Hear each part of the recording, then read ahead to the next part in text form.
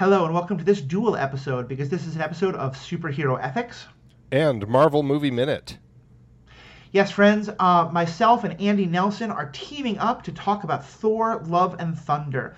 We're getting to all the things about this movie that we love, things that we maybe didn't have the best feelings about, the characters, the plot, the story, all that and more right after this commercial break that Gore might have control over, the gods might have control over, but certainly we don't.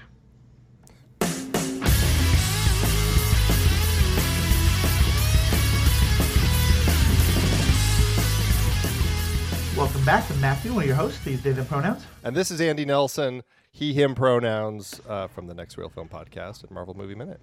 Andy, it's so good to have you back on. For those who don't know, the Marvel Movie Minute podcast does a great show of, they've been taking every Marvel movie from the beginning and doing a literal minute-by-minute coverage of it, where there's a short episode about every minute. I got to be the guest on the first Thor movie, so I was really happy, and we had a lot of fun. The host, buddy. The co-host. Yeah, thank you. Well, Paul Hoppy is my most regular guest. He's, for all intents and purposes, my co-host. He refuses that title, so I've just gotten all the titles in my head mixed up. But Andy's been leading that for a long time, and so I'm really happy to have you on, especially because, Andy, I don't know if you felt this way. And by the way, spoilers galore. We're going to spoil everything in this movie. This movie felt very much like a sequel to the first movie. Like, a lot of the same themes in the first movie, especially all the Jane stuff was coming out. But what was your thought on that? Well, yeah, I mean, it's an interesting... Thor is an interesting run in the Marvel Cinematic Universe since the first two films had different directors, and then Taika Waititi coming in to do these last two films. And so if there's... It's interesting that you're approaching it from that direction, because if there's anything that you can say about Thor as opposed to the Captain America films or the Iron Man films, I feel like they all kind of have something different going on within the world of Thor. There definitely is a line with this particular story that does connect a lot to that first film as far as Thor's journey, his connection with Jane, and those elements. But if anything, I feel like this one feels, it definitely feels very Taika Waititi. This one comes across very much as style-wise fitting what Taika Waititi had brought to that first one. But we're really getting back to that world of gods and Midgardians to a certain extent here. So I guess I can see where you're looking at it through that perspective for sure. Mm-hmm. And I have a little bit of I overall really like the movie, but I have a little bit of a critique of it that to me is also a kind of return to the first movie. But let's start. What's your overall thought on this movie? Well, I'm glad that you liked it because I didn't. So we're going to have a good discussion about this. Well, and it's funny because I think Taika Waititi, if anything, over-directed the movie. I felt like he was the wrong person. I've also read the Gore the God Butcher comics. I've read some of the issues where Jane becomes Thor. And the tone of those is it's darker and it's much... it's a much different feel from what Taika Waititi brings to film. And so as soon as I was like, this was what he was going to follow up like the Thor Ragnarok story, I was like, wow, I don't know if he's the right director to tell that story because it's exploring some much bigger themes, and I just wasn't sure he was really the person to explore those. As I watched the film, I really felt like he was the wrong person to tell this particular story. I was a little frustrated the way that the Jane storyline was brought into this because, I love, after talking about Thor so extensively as we did in the Marvel Movie Minute, where we went through the whole film minute by minute, I really became attached to the Thor-Jane story and their connection, and I really enjoyed what the two of them were doing. I was very excited that this was giving them a chance to reunite since she wasn't in Ragnarok. But I felt like her cancer storyline, and we're going to get into this, it ended up becoming less about her journey and more about Thor's journey, which seemed wrong for a cancer storyline. And I was really like, seemed weird to kind of go down that road. But largely, I guess, it ended up being a film that frustrated me more than anything. I think that I can understand that. I think for me, two of the thoughts that I had were, well, first of all, I think I start any analysis of the Jane and the Gore stories with the idea that, from everything I've read and seen, I'm fairly positive that both Natalie Portman and Christian Bale said, I will do one movie. You know, because I think on one hand, I think there's a lot of frustration. I can totally understand, like, why did they both die at the end of the movie? I think from the actor's perspective, like, they were not going to sign on to multi-picture deals again. So, and I think I definitely, I'll talk about both their stories in a bit, but I would just start by saying I really enjoyed the movie. I think, though, it definitely was a popcorn movie. It was a fun romp that brought up some interesting issues. I think I could see an argument saying that if either you made a movie that was Thor and either that was Thor and the Mighty Thor with Jane, or that was Thor and the God Butcher, and gave either of those stories a lot more room to breathe, I think I could see the value in that. Certainly, I mean, my theology heart wants every bit of Gore the God Butcher, because I think that is, in some ways, I think one of the most relatable heroes, one of the most relatable villains we've ever gotten. And I think maybe if I had read those comics, I would be more where you are. I think maybe because I didn't go in with as much attached to it, I just love the hell out of Taika Waititi's style, and I just found myself enjoying every moment of the movie. But I think I can understand why if you went in holding with a, like, no, but this story should be so much more, seeing that, okay, this is all of Gore we're going to get, or all of the Mighty Thor we're going to get, that it can definitely be frustrating. Well, that's actually an interesting thing to bring up, because in the comics, those two stories are very much connected, because... Oh, are they? Okay. Yeah, well, but they're separate. And in actuality, it's like there's the Thor versus Gore the God Butcher story that you have, and at the end of that... I can't remember exactly how the timeline works, but somehow Nick Fury gets some information and he whispers it to Thor, and the information is that he whispers to Thor is Gore was right. And that line, when Thor hears that, it changes something in his head, and he can no longer wield Mjolnir. He loses his ability to pick up the hammer, and it becomes this source of frustration for him that he can no longer wield it. He's no longer worthy to wield Mjolnir. And there's a lot of other stuff going on, but what happens is that's when Jane starts wielding Mjolnir and becomes the Mighty Thor, and he's just he is just who he is while she's out wielding Thor. And so it's very much one following the other rather than kind of simultaneous. And that also led to one of my issues with the film, is how they handled Mjolnir versus his axe and Stormbreaker, because it just is like, now they're sentient beings. This is another weird thing that I think happened to me because we talked about Thor so much. I became so attached to so much of the lore that was set up in that first Thor film that I'm like, well, Odin cast this spell on Mjolnir, whosoever is worthy can wield this hammer. But now it's like they're their own little sentient beings, and they're like, it's like, what is going on here? I have other issues with how Taika Waititi handles like characters from the first film, like the Warriors 3, who he just like completely dismisses. I mean, he already did in Ragnarok, but now he made it even worse in this film. Like at the very beginning, he's like, this guy, whoever this guy is. Yeah. Well, I got a couple things to say here, then we can kind of dive into a more structured analysis a bit. But first of all, it's funny. There's right now in the other fandom that I spend a lot of time in, Star Wars, there's a bit of a dust up because some of the people involved with some of the new shows, like Andor and Ahsoka, said that like they haven't watched every moment of some of the old shows, and it's this old struggle of like, oh, how dare we make Ahsoka should be a sequel to Rebels, and you should have to watch Rebels to understand this new TV show.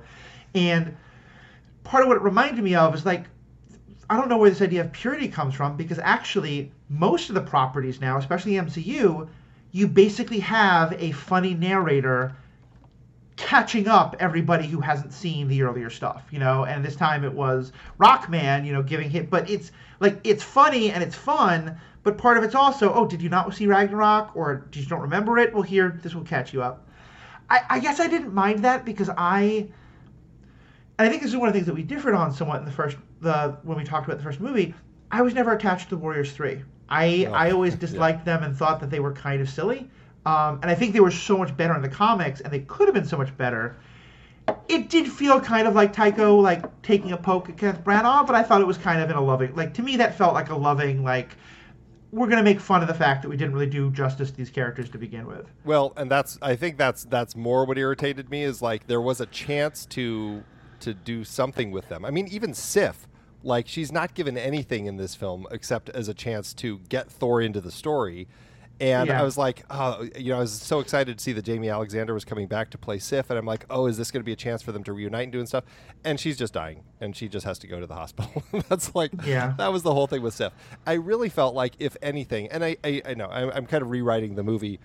And, it is what it is. And again, maybe it's just because I really wanted, having read more of the Warriors 3, I wish that the filmmakers could have at some point figured out what to do with them. But how great would it have been at the very end of the film when Jane gets to Valhalla and she sees Heimdall if there was also Volstagg, Fandral, and Hogun the Grim there? Like, that would have been just like a nice little bit of closure. That could have been nice. Didn't need to be there, but it would have been a great little bit of closure.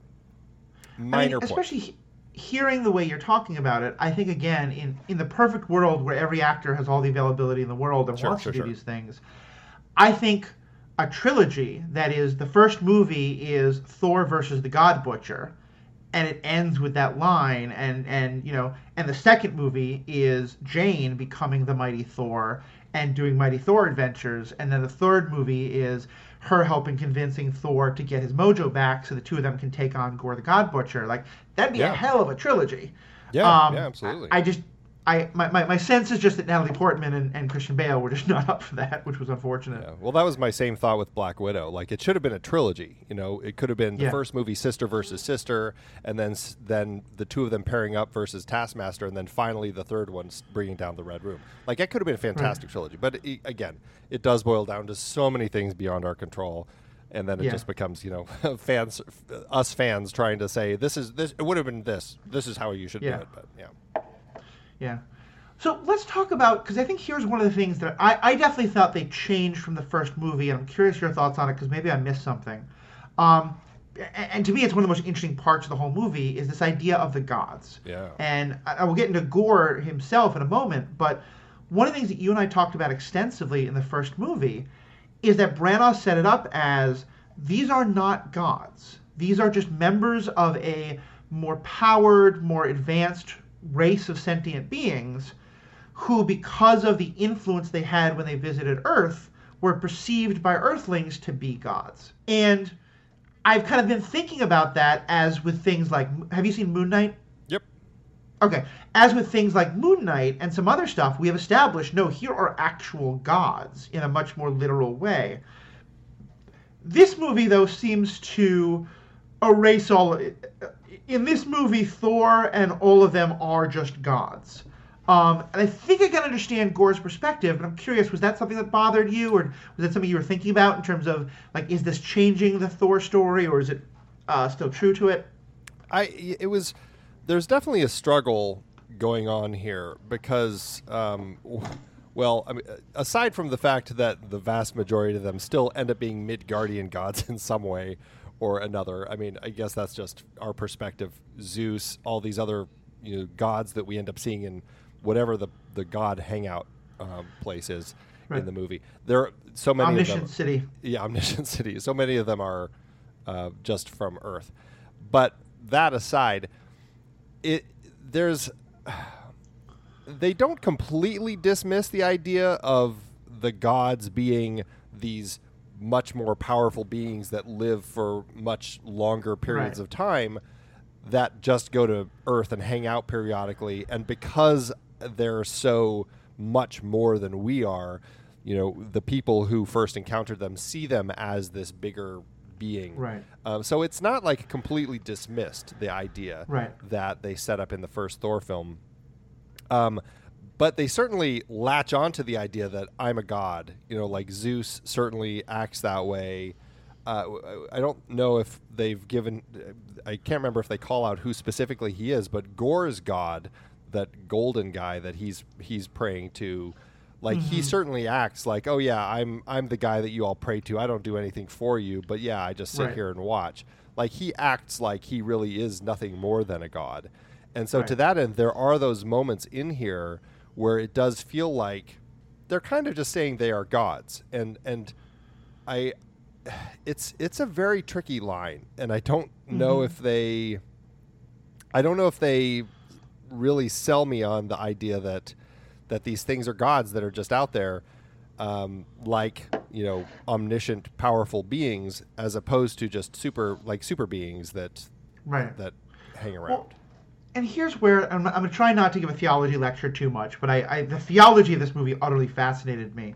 But like, I think many of us, when we think of God or gods, omniscience, omnipresent, omnipotent, etc., those ideas are actually fairly unique to the monotheistic, Abrahamic kind of ideas of God, in terms of, like, you know, Moses, you know, Christianity or Islam or Judaism or Zoroastrianism or things like that. And my understanding is that in most, like, the Greeks would have never thought of Zeus as being, you know, he had his flaws, he had his problems, there were things he didn't know and stuff like that. And I guess I really believe this idea of gods, because the way I saw it was kind of exactly what you were saying there, that there is no such thing as a divine God in the kind of way people think about it, but that what happens is that all over the universe, these extra powerful beings go to places where they are perceived to be divine and take up that power, and often do it in quite awful and manipulative ways.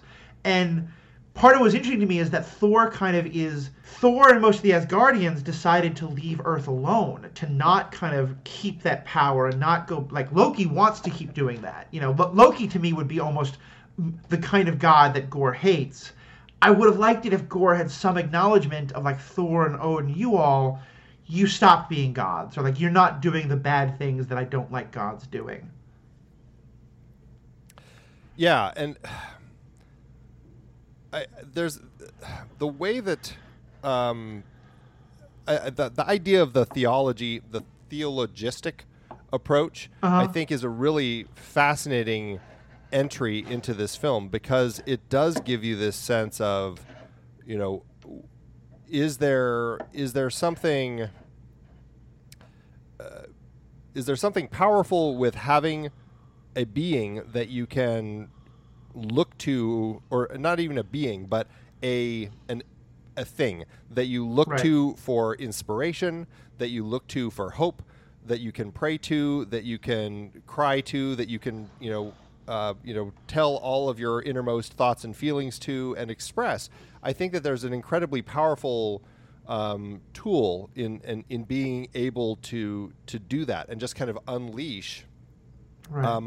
And there is an interesting element also in looking to these things too much and relying on them too much. Mm-hmm. And we get so little of Gorr and his backstory. All we know is that he's dying in a desert with his daughter, and his god doesn't help him. That's kind of all we know. And then he kind of talks about his family and all of his people, and he was the last one. So there's a little bit we get, but we don't really see. We don't get that world. We don't really know really what happened.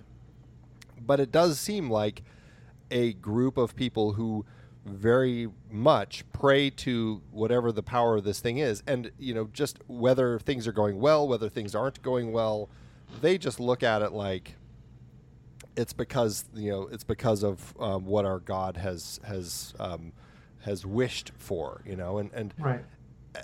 I think that the concept is a really fascinating one, especially to get into in one of these Marvel films, and I think Thor is obviously the perfect character to do that with, because he's a god. That whole thing. I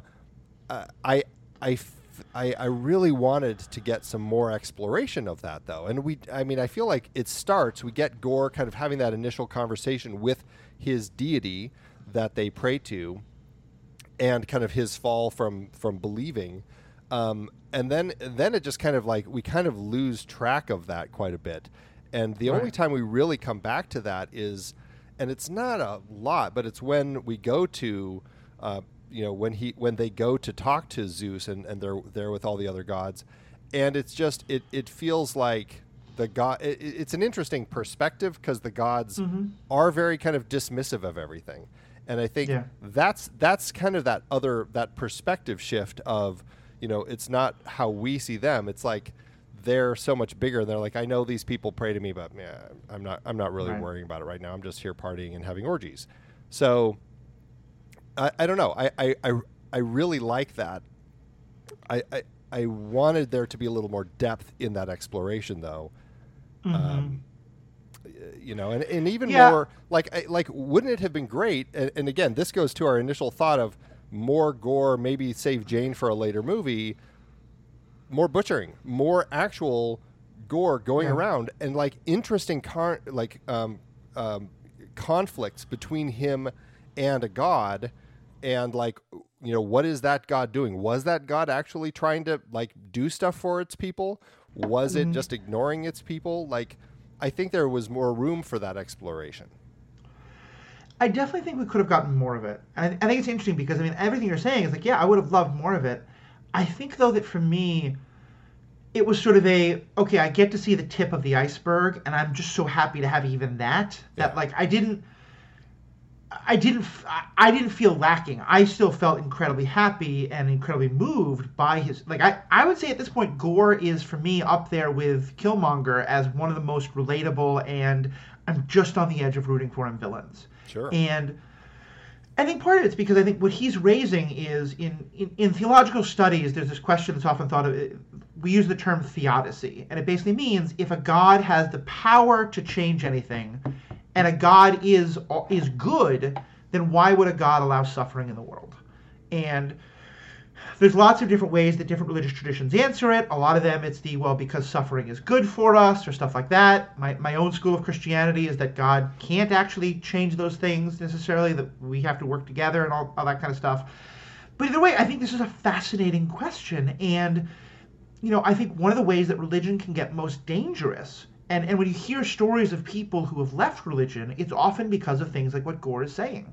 I had a professor in seminary where we talked about prayer and how to approach prayer. They said, look, you'll always have people coming to your church saying, my Aunt Mildred has cancer. Can we please pray for her cancer? And then if a couple weeks later she shows up and says, Aunt Mildred's cancer is in remission, thank you all. If you stand at the pulpit and say, see, the power of prayer works, now every single person who prays, if you have told the people that God cured Aunt Mildred's cancer, then now every single person who prays but doesn't work has to ask the question, why didn't God cure my cancer or my aunt's cancer or something like that? And I think the way, like, I am a religious person who's very critical of the way religion acts, and I think a huge part of the abusiveness of religion is when it buys into this kind of thing, and that's, you can say, like, is that the fault of the god, or is that the fault of the people who talk about worshiping the god? That would be another, like, if we had another half hour, that could have been a great thing, is to see, like, Gore hearing these proclamations from the people who were religious like him, and the god being like, I just sit here and eat my flowers. I don't know what you're talking about. Yeah. But I did like that it was, no, we're going to blame the gods themselves. Because I do think that, like, if a being sets itself up and says, worship me and do all these things. So I think you're right. We could have had a lot more. But just the bit we had, I thought was so powerful. I thought Christian Bale's acting was some of the best we've seen in the MCU. I know there was some talk about covering his whole face with makeup, but I thought that they letting him be so expressive really worked, because I just think he sold the hell out of that performance. So I think I can hear what you're saying. I think maybe if I had, like, for me, if this is all I ever know of Gore the God Butcher, this is a fantastic story and I'm happy with it. Yeah. If I had known all the comic stuff you're talking about and I felt like I only got 5% of Gore, I could definitely understand the frustration. Well, and I think that's, I think people are going to approach it, from different perspectives because of that. But I do think what they give us in the film is, like, you're right, it's the tip of the iceberg. And I guess for me, it's just like, I just wanted a little more meat. And I feel like it was it was frustrating for me because like I find that such a perfect conversation and a topic and theme to explore in the Thor film. But then I felt like Taika Waititi just kept shoving candy in my mouth. Have this instead. You know, you don't need to have this meaty bite. Just have some more sugar. And like the balance was like never quite right for me. And I guess that's my biggest frustration with it is like I wanted him to actually take the time to give those explorations just even a little more thought and a little more focus, because I felt like he kept just jumping. Like it was a very manic movie. I felt like we were all over the place all the time. And I also, I mean, I love Taika Waititi's style. I really enjoyed what he did with Ragnarok, but I felt like it almost felt like he was even trying to one-up himself or something, because it just was like taking it to like such an extreme place that I just felt like he was just like losing track of things, and I mean, there's a lot of stuff to laugh at in here. I loved the goats. I thought that was hilarious. And I was thrilled that we did bring kind of that mythos of Thor and his carriage getting pulled by goats into this universe. That was a great thing to do. But in many ways, I just felt like there was just a lot that Taika Waititi was trying to do in crafting this story, and because of that, for me, I just felt like he's giving us just enough taste to like whet our appetites, or at least whet my appetite, and then he's just kind of taking the plate away before I really get to enjoy the meal. Well, all right. So talking though just about the characters themselves. So yeah, Gore as a character, what did you think of him and his motivations, and did he feel like a relatable villain to you? Oh yeah, I completely agree with everything that you said. Just such a fascinating character. He does. I mean, they definitely did some design changes to kind of just allow for Christian Bale's face to be there more. It's very, very much more like an alien-looking character in the comics. Yeah. I really didn't have any issue with how they modified him. I thought he looked great. He like the way that he changed over the course of the film as the Necrosword kind of continued twisting him and distorting his kind of shape of the world and everything. Like, I really enjoyed that. I enjoyed the way that he manipulated the shadows, and just, I don't know, I felt like character design was great, and performance. Yeah, I mean, Christian Bale, you're right. This is one of the great performances in the MCU, especially as a villain. He just very relatable, very and honestly, like the shift at the end when Thor kind of confronts him with that final moment there when they're talking to eternity, or when they're in front of eternity, that sold me. Like, I bought into exactly that switch that Christian Bale had there. Like, it was a powerful moment, and it's all because Christian Bale. I mean, he's such a powerful actor who can dig so deep and bring so much out with such little seeming effort. It was really powerful. I loved every bit of him on screen. Yeah, and I have to say, I loved the ending mostly because of that. It surprised me.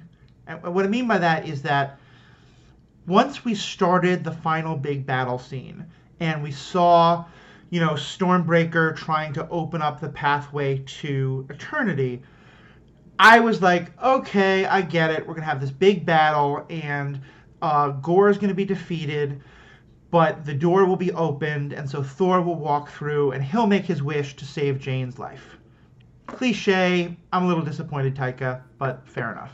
And then they didn't do that. Instead, it was like, oh, okay, no, this, and in some ways, like, I thought there was something, so much of this was about how much can you claim your own power, that to me, for the final confrontation to be Thor embracing his powerlessness, that he doesn't try to, like, use his strength to knock him away and not allow him to make the wish or something like that. He just is like, go ahead, make your wish. I've made my claim.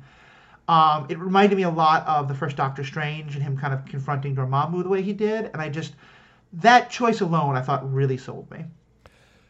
You don't get that sort of final battle often in a Marvel film. Usually it is kind of like fight, fight, fight, and death. And that's kind of, I mean, it's fine. It works. But in context of what you can do, yeah, I mean, this does feel very much more like that Doctor Strange ending where the hero found a different way to win. And it's rare and it's exciting when that does happen. And yeah, you're right. That was a great, great moment. Mm-hmm. The other thing I was going to say, just about what you were saying about the corruption of the sword, about partway through the movie, I was somewhat frustrated because I was thinking, wait a minute, you want me to feel like Gore is this very relatable character who has a very understandable rage and is doing his attempt to hurt the people who he thinks are hurting others, but now he's kidnapping and torturing children. How am I supposed to still root for this character? But by later in the movie, there's two things at least I took away from it. One is that I don't think he ever meant to hurt the children. He knew the children would help him get Stormbringer, but he was never intending to actually hurt the children.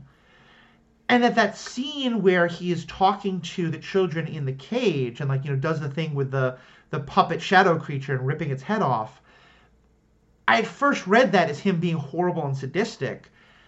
I think now that I got to the end of the movie, I think he was genuinely trying to connect with these kids and be like, kids, don't worry. I'm not going to hurt you. We're going to be okay. But the corruption of the Necrosword had gotten him to the point where, he didn't really remember how to deal with kids very well and thought that, yeah, let me show you my Shadow Beast. Oh, you're scared of it? Let me rip its head off. Is everything better? What was kind of your take on that part of his character? Yeah, I mean, there's definitely this strange element to the story that I didn't click with him kidnapping the children and using it as a way to get back or to get Thor and to get Stormbreaker so that he can open this gate. I struggled with that entire thread, and there was a review on Letterboxd. I can't remember. I think it was Demi Adejuyibe who said something to the effect of, it felt like the biggest advertisement for Make-A-Wish Foundation, having all these kids imbued with superhero powers at the end. I was rolling my eyes through that whole scene. I'm like, yo, the super teddy bear is fighting the bad guys. I was like, oh, I love that. I know that they're going to be selling a teddy bear with light up laser eyes, but I just thought that whole scene was so charming and fun. It felt like the filmmakers were. It reminded me, honestly, a lot of Robert Rodriguez and some of the films that he was doing, when he had kids, like the Spy Kids franchise. I enjoyed the first film to an extent, but then it felt like, I think after that, he started actually giving his son co-writing credit, and those films really seemed to kind of drop off into fantasy land for kids. Great for kids, but as an adult watching it to enjoy a Robert Rodriguez movie, it just didn't click with me. This felt very much like Taika Waititi, and I mean all their kids are in it too. We should say, right. I mean, in Chris Hemsworth's kids, all of the kids, it's like they were consulting the kids and doing let's get the kids in there and have them being superheroes and everything. And it just felt like so much stuff for kids to and I imagine kids are really gonna love that aspect of the film. For me, it felt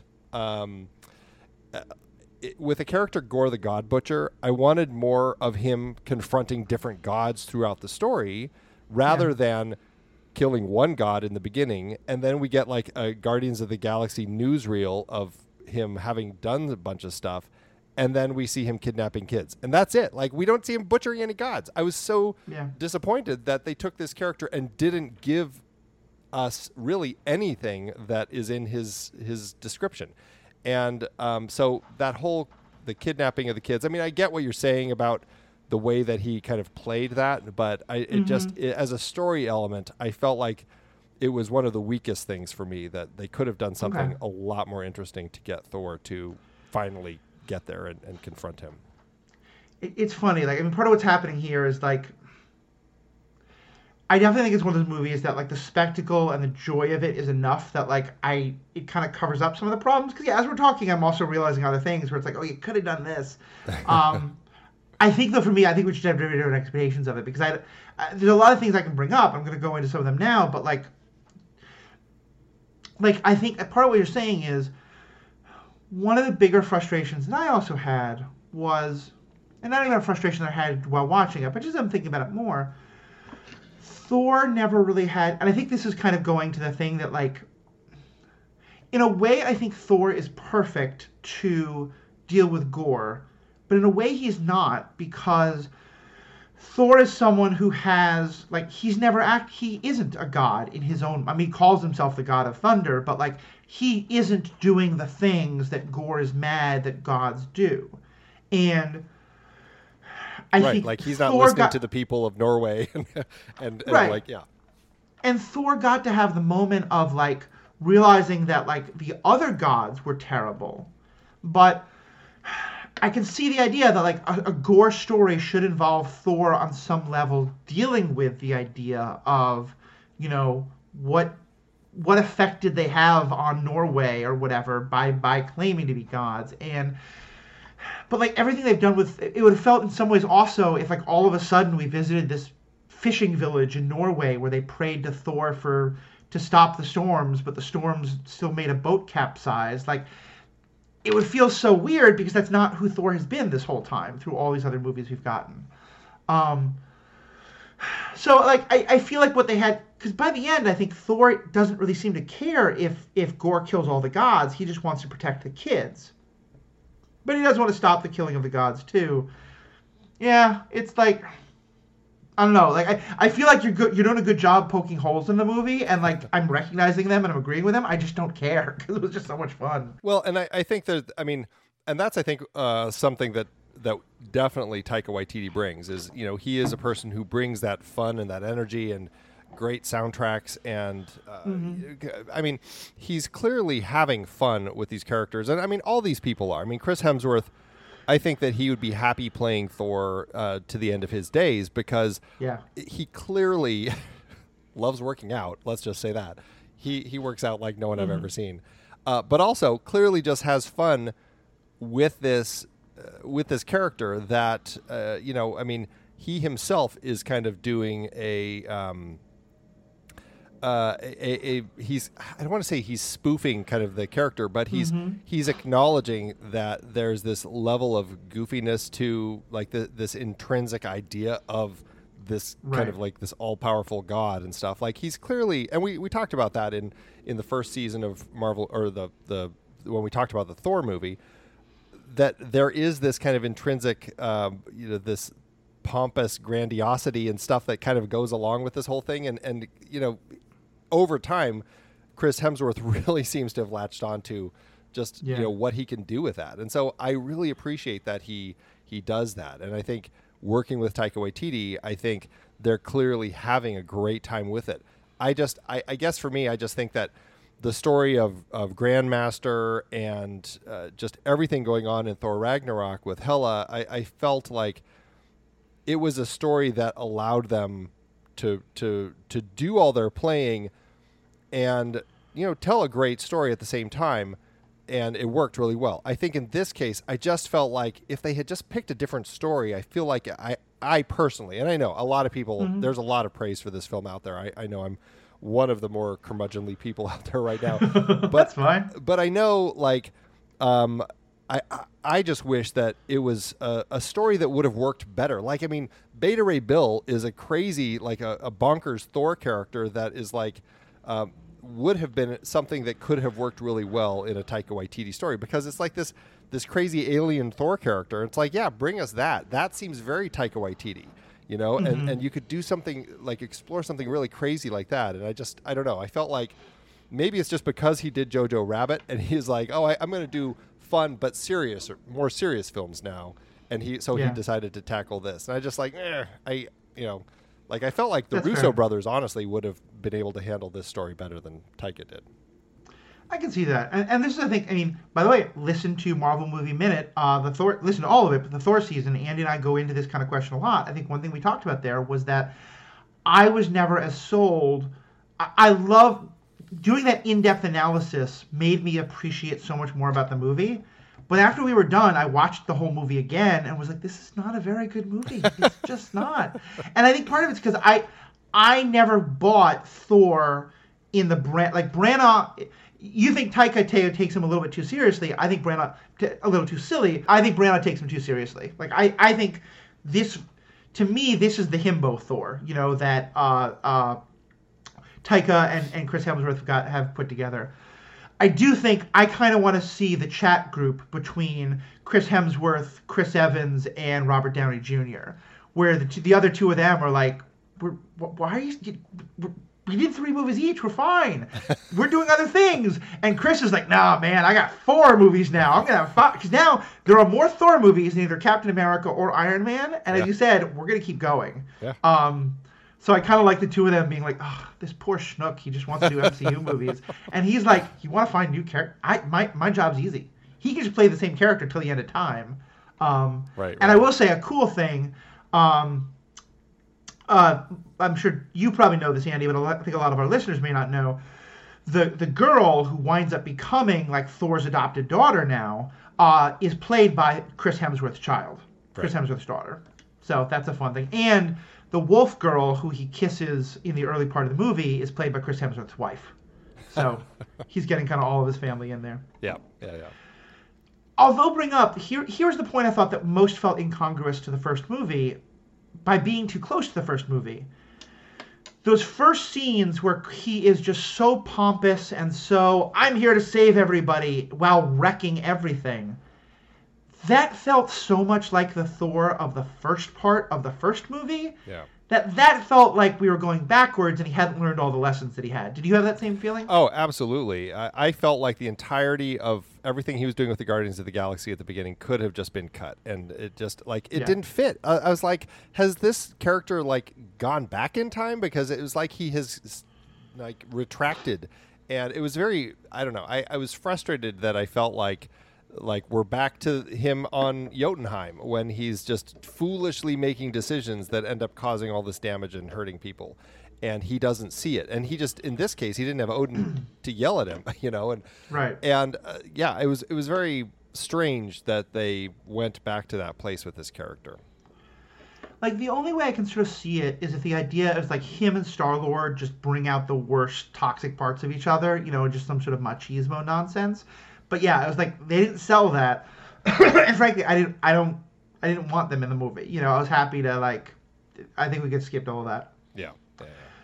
Let's talk about some of the other characters. So, what did you think of the Mighty Thor, of Jane becoming Thor in that story? I mean, I really enjoy that story, and I thought in the comics, and again, that I hadn't finished reading all of those as we're recording this, but I was enjoying what they were doing with it. I liked the whole concept of her, struggling with cancer and finding this way to kind of, keep herself going by, taking up Mjolnir, even if it is in a way ends up slowly kind of killing her or killing her even more quickly, as it turns out. I found that to be a really interesting element in the character here. I felt like we kind of rushed through it though, I don't know. Maybe it was just I was really tired of Korg's storytelling, like the narrator breaks that we kept getting with Korg. I don't know. I personally would have rather had the Warriors 3 than Korg. I am so tired of that character now, and I just don't care about that dumb rock guy. He was great in Ragnarok, but it's too much now. I really Jane shows up and you get this sense, and then it's just it's kind of like this silly telling of how she did it, and the film was frustrating for me because I really wanted there to be a stronger emotional connection for me with her journey in the film, so that by the time we get to the end and we realize she's sacrificing herself and everything, I wanted to have tears on my face, and I just I felt nothing, and that ended up being very frustrating for me because I felt like I really wanted Jane to be back in the Thor stories. And I just don't feel like they did her justice. Mm-hmm. Yeah, it's funny. We just had very different reactions to it because I did have tears on my face, when she made that sacrifice. Yeah, it definitely hit me, and I think the MCU we're getting better, but still has not been so good about women characters. And I thought it was I think we could have done a lot more with her. I would have loved to have her have more movies. And if I find out Natalie Portman would have been happy to do a second movie, I'm gonna have a very different feeling about all this. Because at first I was like, how can you introduce her just to kill her off? Yeah. But I was like, no, actually, this is subverting some expectations. It is her who gets to make the sacrifice play. I really loved seeing Natalie Portman at the beginning, especially that, like, you know, they've shown her, I think part of it was they showed her having cancer, but also just she's older. And I think she was able to be very attractive without looking like she's still in her 20s. I thought the amount of agency that they gave her was really impressive, especially, and not what you often see. Especially towards the end, because again, there I was like, if the whole end battle is just Thor going off to fight while both Valkyrie and Jane are in hospital beds, I'm gonna be real pissed about it. But when I saw, what they were setting her up was that she gets to make that choice, you know, because like I thought something that Thor said was very telling, where what he said was that why he wants her to stay is because I don't want to lose you. Like, to me, that hit me really hard in terms of, like I don't think Thor's being terrible there, but I think he's doing something very understandable, but still really kind of terrible. Not great to her, of sort of saying, like, your choices, your agency is less important than your value in my life. And her being able to be like, yeah, I could have this great long life with you, but I think she realized, like, he wasn't going to win the battle without her, so he wouldn't have had that anyway. But also her getting to make the choice of, like, no, I would rather, you know, like, how often does Sif say, like, let me die in a glorious battle? She gets to do that.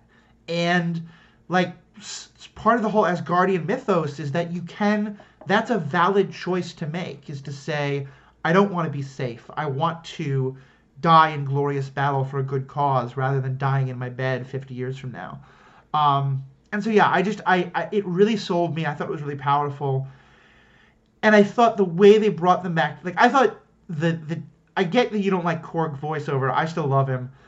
But I thought the way because we never really actually found out why him and Jane broke up. And it was kind of perfect the way, because it was just his telling of it, and that getting to actually see the whole story of why it happened, and then seeing them get back together, because it felt to me like what was essential was that he could never quite see her as an equal. And now that he did, then that's what allowed them to reconnect. And I do really like that element of it. I just feel like they could have done that, like, at the very start of the film. We could have had that whole storyline happening of Thor and Jane and watching their relationship, almost like Up, except it's like Thor and Jane as the relationship falls apart and they break up.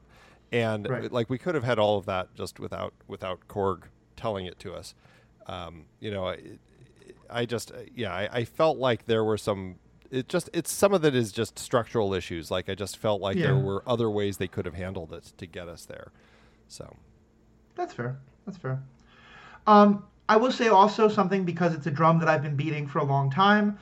I am glad that we got confirmation that Valkyrie is lesbian or bi. I did sort of feel like, okay, it's sort of we are so starved for queer content in the MCU that I'm happy they gave us this. But the fact that they didn't even allow Valkyrie to kiss someone, like, it was just sort of okay, Marvel, you are pushing the bar. You've raised the bar literally one slot ahead. Good for that, but come on, you could have done so much more with that. It's always going to be one of those things where I think I don't know, as a company, Disney is, I have a lot of positive and negative things to say about Disney as a big company. I will say in recent years, it's actually been impressive that they have actually been allowing for this in their stories. And it takes big companies like that to make those changes to allow it to become something that is normalized. And it's a process. And I think we're just in the growing pains of a process of things, working through this shift. And that end, it's, I think that it's always going to be looked at, especially like in the future as we're looking back on this period as as a frustrating period. But in the end, I think it's getting us to somewhere where things are better. It is progress. I was very happy they did it. Like, I cheered at the moment where Valkyrie had the little flirtation moment with one of the Greek maidens. I just wish it could have done more. But we had some more in Eternals and some other things. So slow progress, but it is progress. Yeah, and I liked what they did with Valkyrie's character also. Like, I thought all the stuff about her being the president of... She's King Valkyrie, but she's basically like the mayor of this town. Right. And having to do, like the ribbon cutting for an ice cream shop and the meetings. I just loved all that. It was fun. They clearly are having fun with that character, and it was fun to see because she's also clearly not really enjoying her new role as the leader. And she's just like, I'd rather just go out and kick some ass. So that was pretty funny. I did enjoy I enjoyed her. I didn't enjoy her as much as I enjoyed her in Ragnarok, and I think it's just because I wanted her to have a little bit more in the story, and I just they give her some stuff to do here. I am glad they did. I just wish it could have been a little more. I think that's fair. I think I thought the scene with her and Jane and her kind of supporting Jane was really powerful and really needed. But yeah, it did feel like they were like, okay, we want to have like Valkyrie supporting Jane, but Jane be the focus in that regard. Well, and to that end, I mean, I think the character worked to that extent, kind of helping bolster Jane as the primary character of the story, or primary, other character in the Thor story. So to that end, it was fine. And it wouldn't have worked as well if she was also there at the end. I think the fact that it was just Thor and Jane makes that work that much more. Yeah. Thor and Thor, at the end. And I did love her line of like, I'm not Lady Thor. That felt a little bit of like kind of like the Ghostbusters thing of like we're gonna pointedly, knock out the critics a little bit, but I appreciated that. I loved that. I loved her struggle coming up with her own her own tagline, whatever. Like there were some moments that and again, we talked about this in the first season. Natalie Portman actually has some great comedy chops when she's given a chance to really use it. And like there were moments in here that stood out like, okay, she knows what she's doing. She's clearly working at the comedy levels. And so I did enjoy that. I think it's very true. Something else I was going to say about that, but it's gone entirely out of my head. All right, so I think we've kind of hit most of the major things in the movie. Is there any kind of last things you wanted to bring up?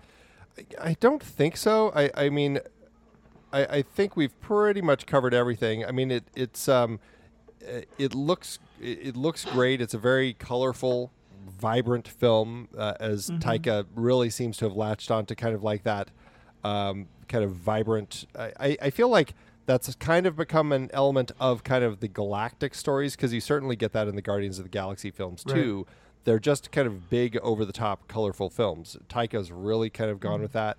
And I'm okay. Like, I was debating, was there too much Guns N' Roses in this one? Because it was kind of Led Zeppelin last time, Guns N' Roses this time. I think it was okay. I'm not exactly sure.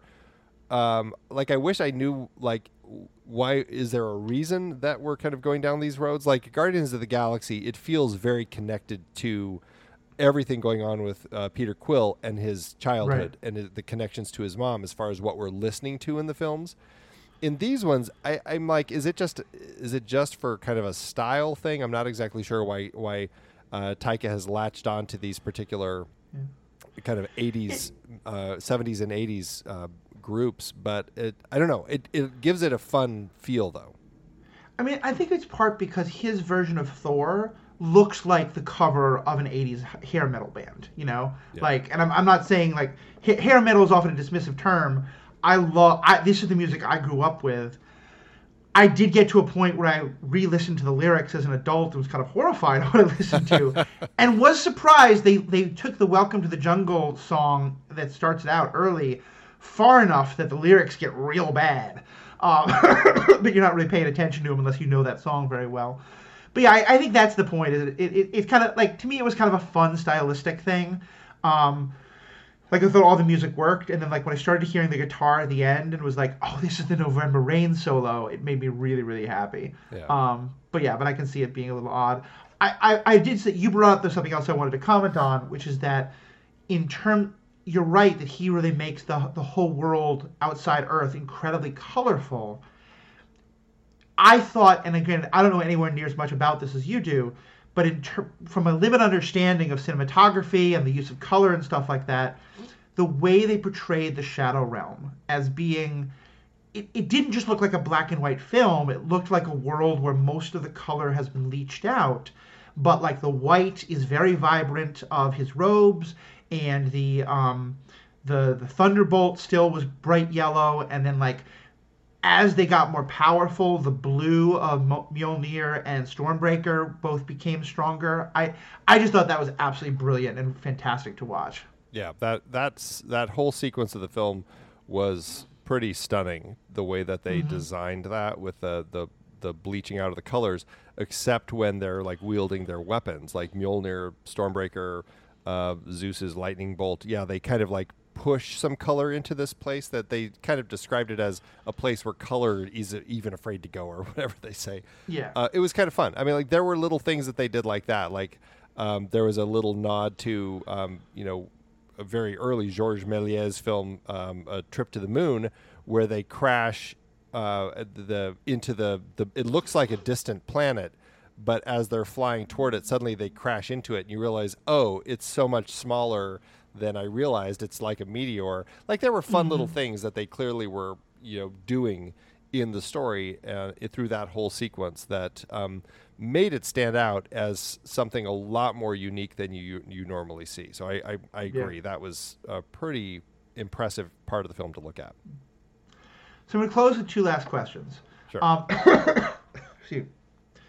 I'm going to close with two last questions. One, I don't know if you caught this, but when he's naming all the gods he sees in that god city, there's a quick reference to, here's this god, there's the god of carpentry. Yes. That's don't worry, Christians, we're acknowledging your God exists, right? Like, I completely thought that. I was almost expecting a cutaway, but yeah, might have been pushing it a little too far, but yeah. I would have loved to see a cutaway of a very dark-skinned Jesus, which it should be, but yeah, no, that I can see why they weren't going to quite go that far. But I did love they did that, because it's a very Taika, twisting the tail a little bit while kind of throwing a bone. But the other thing was, you brought this up, and I meant to ask it before, am I right that we don't know what Jane's final catchphrase was? The mighty Thor whispers it in Thor's ear, and I kept waiting to see like a gravestone with it written on, or like her to say it to Heimdall or something like that. But we never got it, did we? No, I mean, she screams when she does actually jump up that one time. She does shout, "Eat my hammer." Right. But I didn't get a sense that was it, because she's whispering it. So yeah, I don't think that we ever actually got to hear what it was, which is one of those things. A little disappointing, but I wonder if it was supposed to be that she gives the idea for, like, I would kind of love it if it was, it's funny, I just thought of this now and got goosebumps, and I would wonder why they didn't make it clearer, if the phrase she whispers to him is love and thunder. Oh. And that's what then becomes the love and thunder of her and of him and the kid. Right. That's interesting. Is the kid a part, like, is Thor being a DILF and like having this like young daughter who he teaches to fight along with him? Is that in the comics at all? That certainly wasn't part of the Gore storyline. Okay. I don't. The Gore storyline does not end at all like this, where with that decision point of the character. It really is more kind of standard Marvel stuff, where it's just Right. In the case, it's very complicated because there's time travel. There's 3 Thors: old Thor, young Thor, and regular middle-aged Thor, all fighting Gore at the same time. And I can't remember which Thor. I think middle-aged Thor defeats him by using Mjolnir from 2 different timelines to strike him at the same time. So very much just kind of your standard fight battle ending. Makes sense. Yeah, there's no daughter or anything, which made for a more interesting ending here. Makes me wonder where they're going now. We have, as the title says, now we've got Love and Thunder. Where are we going to go? I mean, like we've been every time a kid shows up, it feels like for the last 5 years we've said some version of, oh, that's going to be in the Young Avengers. But like there are so many of them by now, and some of them are starting to age out of the Young Avengers that I don't know. Like I don't really know if you could have a movie with like Kate Bishop and this date, and the Wanda's kids and all them. Like Ant-Man's daughter. Have like Ant-Man's daughter becomes somebody. All these different teen Avengers and tween Avengers. We'll see. So. Well, and I mean, obviously we have Hercules coming up. I mean, that's kind of the next story, and I know that's been something that has been a common battle in the comics. It's these two heroes. It's very much kind of a Superman Batman sort of thing. It's two heroes going head to head, coming together in the end to fight the common good sort of thing. And so I'm curious where they're going to go with that. And again, will his daughter be here helping him? I don't know. Right. Well, especially since one of the credit scenes definitely establishes that Zeus is still alive. Yeah. And still wants to do things. So. Right. All right. Well, interesting. Andy, I'm really glad we got to do this. Yeah. This kind of joint episode together. So do you want to, for those on my side of the fence, who are hearing you maybe the first time or hearing once again, what's going on in the next reel these days? Well, the next reel, we have actually entered our summer hiatus. We just finished our entire year's worth of films where we talked about films directed by women. And so that was our big 11th season, a lot of fun. Getting ready for our 12th season, which is all big franchises and series. So we're kicking that off with the original Star Wars trilogy at the end of July, beginning of August. So that's going to be fun. Way to kind of take that one, and then over on the Marvel. If you need a guest for any of those, yes. I know someone who kind of knows Star Wars. You might know something or two about Star Wars, and then on the Marvel Movie Minute side of things, we're in our hiatus. We're just kind of ending our hiatus between the season that we did talking about Thor and Captain America: The First Avenger. Those episodes kick off the beginning of August as we'll be exploring the 5th film in the Marvel Cinematic Universe. I will say also that there's an episode you did about the cinematic classic, a true glory of superhero cinema, that is the 1979 Captain America. Yes. That Andy owes me a drink for making me watch that movie, but I did go on a podcast and rant quite a lot about my anger about having me made to watch that movie. I think we all did. That was not. It was more fun to make fun of, honestly. Yeah. Yes. I don't know if it's happened yet, but I want To me, it's still Mystery Science Theater 3000. Now I know they call it Riff Tracks, but I want the Riff Tracks version of that movie because I want professional comedians tearing that movie apart. It's not well, thank you, and I'm so glad you could be on this. For those who are new to me on the next reel side of things, you may have heard me a lot on the Thor Minute by Minute. We had a ton of fun with.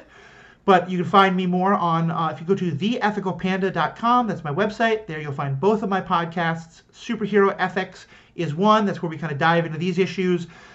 This is more of a review kind of episode. Often, though, we'll do kind of more like we'll take the issues and the questions. And so we did a whole bunch of stuff about Moon Knight.